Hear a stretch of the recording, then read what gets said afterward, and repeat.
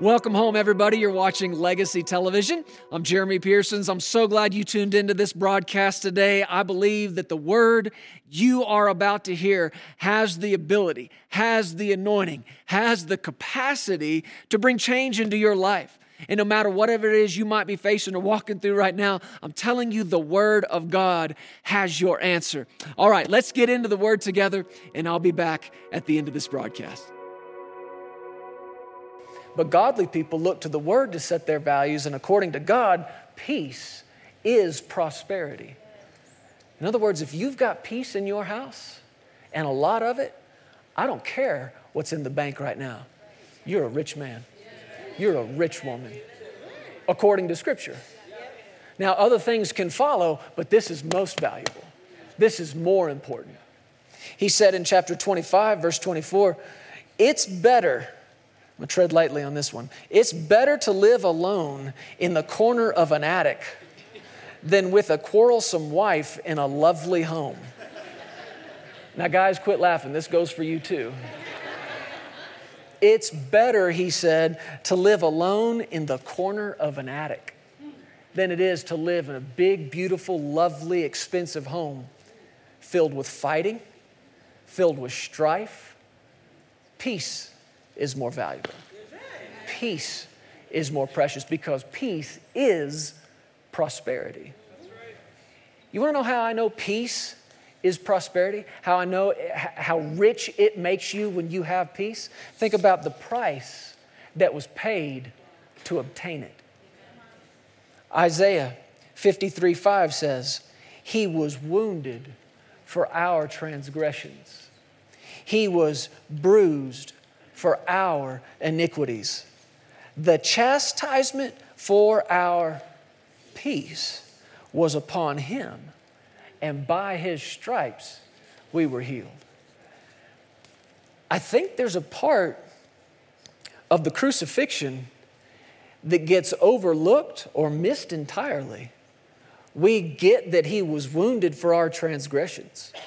We understand that He was bruised for our iniquities. We know that. We know it was our sin that put Jesus on the cross. We get that. And then we go to the end and we understand that by His stripes we were healed. And that's healing for your spirit, healing for your soul, healing for your body. But right there in the middle of it was the price that He paid for peace. For your peace. And we use those terms a lot, don't we? Jesus paid the price. He paid the price. And there's two ways to think about a price being paid.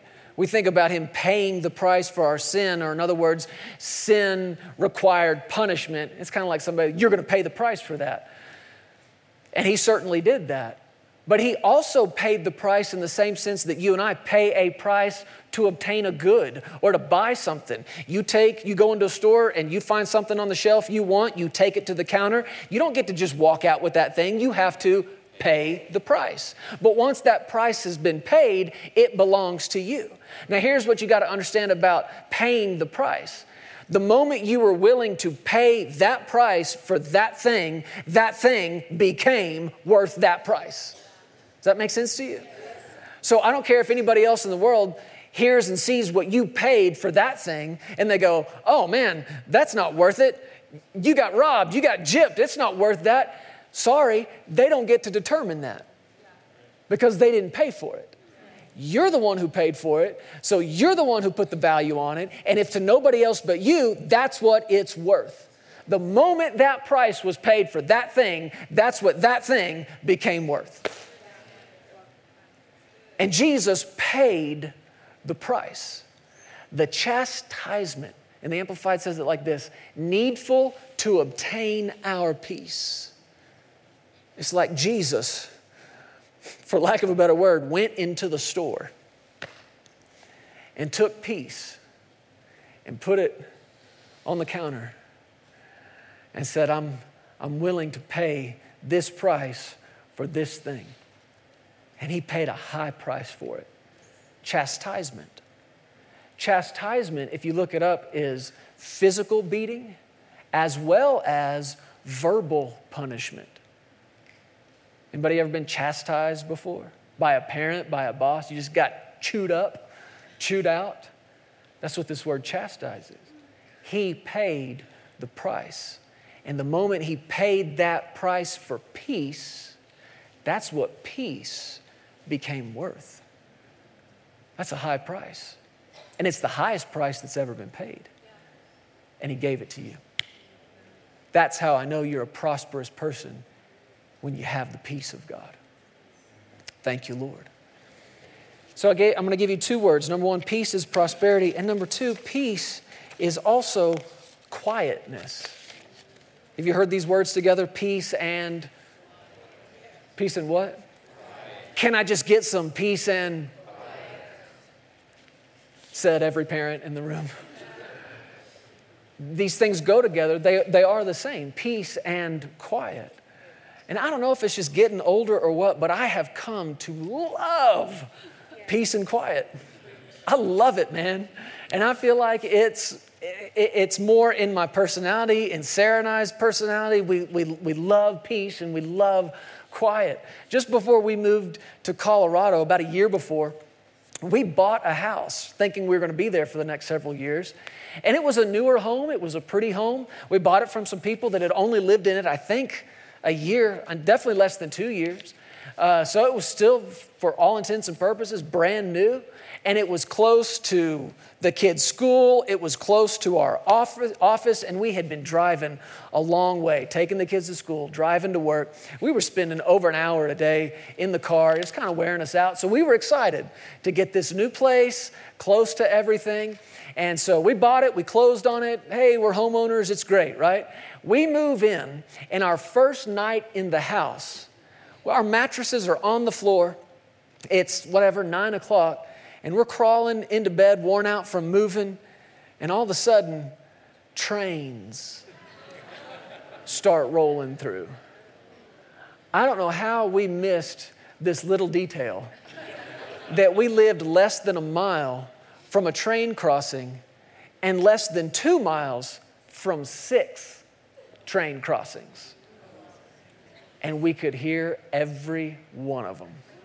And every time the train would come to a crossing, it was the same thing. 3 long blasts, 1 short one, and another long one. And they came all night long. Sarah and I laid there and cried. What have we done? We didn't sleep all night long. I'm serious, we cried, did we not? We just laid there like, oh Lord, did we miss it? How did we miss it? And, it takes a couple of weeks. We slept with earplugs in our ears. I was trying to figure out how to soundproof a room. Can you noise cancel an entire house? What do you do? I'm calling window companies about putting up windows that block sound. Why? I love quiet. Give me quiet. It took a couple of weeks, and the brain is an amazing thing. It learns to tune some sounds out. It's like this guard goes up. But when the Lord began to move us here, you better believe that was my first question. Are there trains anywhere in the state of Colorado? Because I don't want them. I love quiet. I think more than just loving it, what I'm trying to say is I've come to value it. Value the quiet. We took the kids 2 nights ago, just this past weekend, kind of an impromptu, last spur of the moment kind of thing, to a NBA playoff game in Denver. The Denver Nuggets are in the playoffs. I don't know for how much longer, but they're in right now. And we've kind of been following some of this. We thought, well, this will be fun, summer break, we'll take the kids. I jumped online, found some tickets, and we drove up to Denver. And man, we got in line, and I don't know, what number in line do you think we were? 3,640 something? It was forever in front of us. I turned around, it was forever behind us. And it's just this massive crowd of people, and it is like a cornucopia of sights and sounds and smells, and we're right in the middle of all of it. Finally, we get in the door, make our way to our seats, and I've been to pro games before, but I guess I just gotten used to watching from my quiet couch because it's anything but quiet in there. and you got people screaming, and you got people drinking, and they're all around you with their limited vocabulary of things, of how to express their displeasure with the referee. And we've got our two little ones there. Now, the kids loved it. They had a great time. But Sarah and I were just kind of looking at each other like, dear Lord, this is not our thing. This is not our thing. We want the quiet. We love the quiet. And they just kept playing that, like, and the beats and the sounds and the music, and it was nonstop. And at 11 o'clock, we're walking back to the hotel we were going to stay the night, and our heads are just spinning. I'm like, you know what? I learned something about myself tonight. I love quiet. I love the quiet. At one point during the game, the whole crowd where we were is standing up looking over in this other section. So I'm like, what is going on? Didn't see anything. The next day, a buddy of mine texted me a video and said, did you see this? It was a video from inside the arena where we were, two dudes fighting it out. One with the home jersey, one with the opposing team jersey. And they're just slugging at each other and blood. And it's not my thing. I don't like it. What do I like? Help me out, church. What do I like? Two things, peace and quiet. Anybody else with me on that? Peace and quiet. You come to see how valuable it is. But I want to read this. So you go to the book of Luke chapter 11. Let me read this scripture to you though. About peace. Well, first let me say this. Peace, like I've already said, is a guard that keeps out what shouldn't get in and keeps in what shouldn't get out. And we're going to have to become a little bit more militant when it comes to our thought life. The Bible says in 2 Corinthians 10, chapter 10, verse 4, he said, the weapons of our warfare, so here he is talking military again, are not carnal, but they are mighty in God for pulling down strongholds, casting down arguments, and every high thing that exalts itself against the knowledge of God, bringing every thought into captivity to the obedience of Christ. He's talking about thoughts. Bringing every thought into captivity. This is the function that the guard performs. You bring the thoughts into captivity. But you have to identify, like we've already said, what's this thought doing to me? Is this thought draining me? Or when I think this way, does it sustain me? Does it add life to me? Does it keep me going? Anxious, worried thoughts getting in are a drain to you. They're a drain on your energy. They're a drain on your emotion. But thoughts of peace will actually sustain you and keep you going. And you got to identify what thought, what am I feeding on?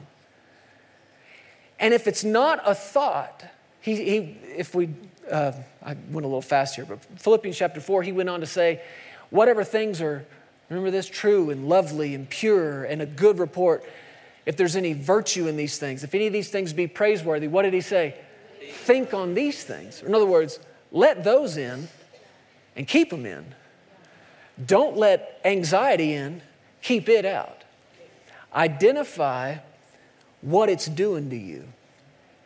If you could just sort of step outside of yourself for a second, when you've been thinking on something and worried about something, and you go to bed with it on your mind, and you wake up with it on your mind, and you carry it around through the day on your mind, and it's like you're meditating on it night and day. Just step outside yourself for a second and say, what's this doing to you? Because if it's in the heart, it's affecting every area of your life. Worried thoughts are actually affecting physical health. Worried thoughts are actually affecting the state of your family financially. What's this thought doing to me? And when you identify one that doesn't need to be in, some of you are going to have to think back to your BC days, going to those clubs, right? Going to the bars. And they had that big dude at the door. And he stood there with that rope, and some people got in and some people didn't. But then there were those times where some people got in, but they started acting a fool inside, and what'd that big dude have to do? He had to come, grab them, and throw them out, right? You got to put one of those guys at the door of your heart, at the door of your mind. Don't let in what's supposed to be out, and don't let out what's supposed to stay in. Identify these thoughts. And when you identify one that's draining you, that's keeping you up, worried at night, keeping you worried throughout the day, with this scripture, what do? You bring it into captivity. You literally have to arrest it. Arrest it. You know what we call our police? Keepers of the peace. What do we call it when there's a commotion in the town and people are acting unruly and they're being loud? They are disturbing the peace. That's a crime. Disturbing the peace is a crime.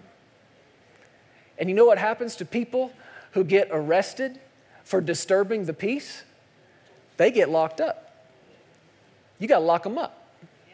I said, you got to lock it up. When you identify thoughts that are disturbing your peace, what do? Lock it up. Bring it into captivity. Lock it up. Why? It's disturbing the peace. Hey, wait a second, fear. You have been disturbing my peace. Fear, you have kept me up night after night for a month. You are disturbing my peace. You are disturbing my prosperity. You are disturbing my quietness. I'm locking you up. Bring it into captivity. You can do that with your thoughts. And you say out loud, that is not my thought. That thought is not from God, and I'm not letting that thought in. But I want you to notice this. In Isaiah chapter 26, he said in verse 3, let's put this on the screen. He said, you, talking to God, you will keep him in perfect peace, whose mind is stayed on you. So your peace is not dependent on and is not determined by any outward thing. Your peace is not determined by how much money's in the bank. Your peace is not determined by how you feel physically. Your peace is not determined by the security of your job. Your peace is not determined by what trajectory your investments are headed in. None of these things determine peace. And if you let them determine peace, you are at risk of losing all your peace. You're at risk of losing your prosperity. You're at risk of losing your quietness. Your peace as a believer and my peace is determined by what your mind is on. That's what determines your peace. And he said to God, you will keep him in perfect peace. Look it up in the original. It says you will keep him in peace. Perfect peace. Whose mind is stayed on you. That's where peace is. So you could say that's where prosperity is. You could say that's where quietness is. That's where it's found. You will keep him in perfect peace. Anybody else just like the sound of perfect peace? That's no inner turmoil. That's no conflict on the inside. Glory to God. Perfect peace. And he said, you will keep him. Is that a familiar word? Keep. It's the same word translated guard. He's saying God will be the man at the door. God himself will guard you. God will be the bouncer.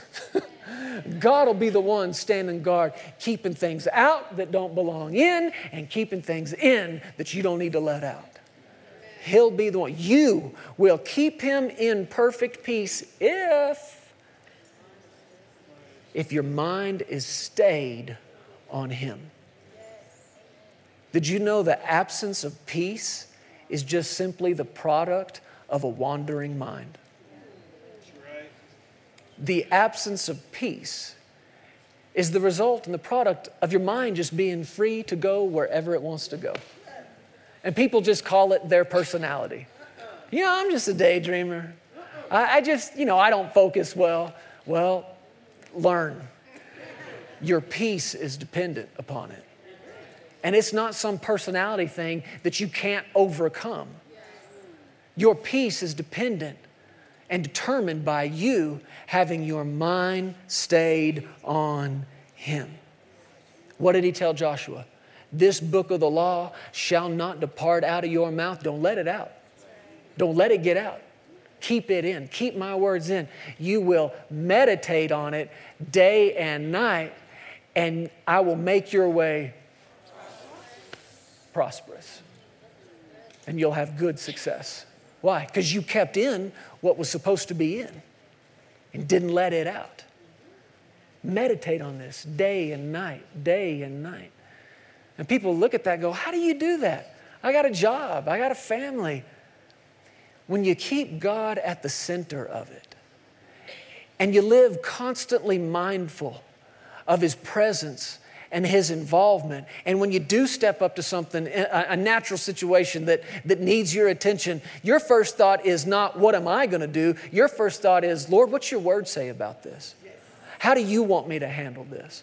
That's meditating on Him day and night, keeping Him at the center of everything you do, at the center of everything you set your hand to, everything that's coming out of your mouth. And you can do this. He wouldn't have told you to do it if you couldn't. We can do this. You are not required to worry. Your mind is your mind. Your heart is your heart. And when there are thoughts knocking at the door that don't belong inside, you can take those things captive and lock them up. I said, lock them up. Husbands, wives, we can help each other with this. That was an overwhelming lack of response. But we can. She hears you. She hears what's going on in your heart day and night when you're worried about this thing and you're worried about this thing over here and what am I going to do about that? Don't be surprised if from today forward she looks at you and goes, you better lock that up. You better lock it up, boy. Wives, I'm giving you the green light, mine included. You hear something coming out of our mouths, say it, lock it up. Come on, say it, lock it up. You better lock it up. You lock it up. Wives, are you willing to hear it? The head of the house say, okay, we're going to lock that up. Lock that up. That is not our thought. Those are not our words. They are disturbing of the peace. Fear, I arrest you. You have the right to remain silent. Shut up. I'm locking you up. You bring it into the captivity. Anxious, worried thoughts, I'm locking you up. Come on, is this helping you? Is it making sense to you? You got to lock it up, man. You got to lock this up. Your peace depends on it. What do you do with fear thoughts? Come on, church. What do you do with them? Lock them up. What do you do with anxious, worried thoughts? Lock them up. Bring them into captivity. You say out loud, that's not my thought. That's not my thought. I'm keeping my mind stayed on the Lord. And if you will keep your mind on Him, He will keep you in perfect peace. Amen. Does this help anybody today? Would you stand up with me? Hey, thank you so much for listening to the Legacy TV podcast. We hope you enjoyed this, and if you'd like to hear more of Jeremy and Sarah, subscribe to this podcast and download the Legacy Studios app. From there, you'll have access to the Legacy Television broadcast, the Legacy Letter magazine, and so much more. You can also visit pearsonsministries.com to contact us directly and find out how you can get involved with everything that's happening here at Legacy Studios. Be blessed today. We love you. Remember, you are always welcome here in the House of Faith.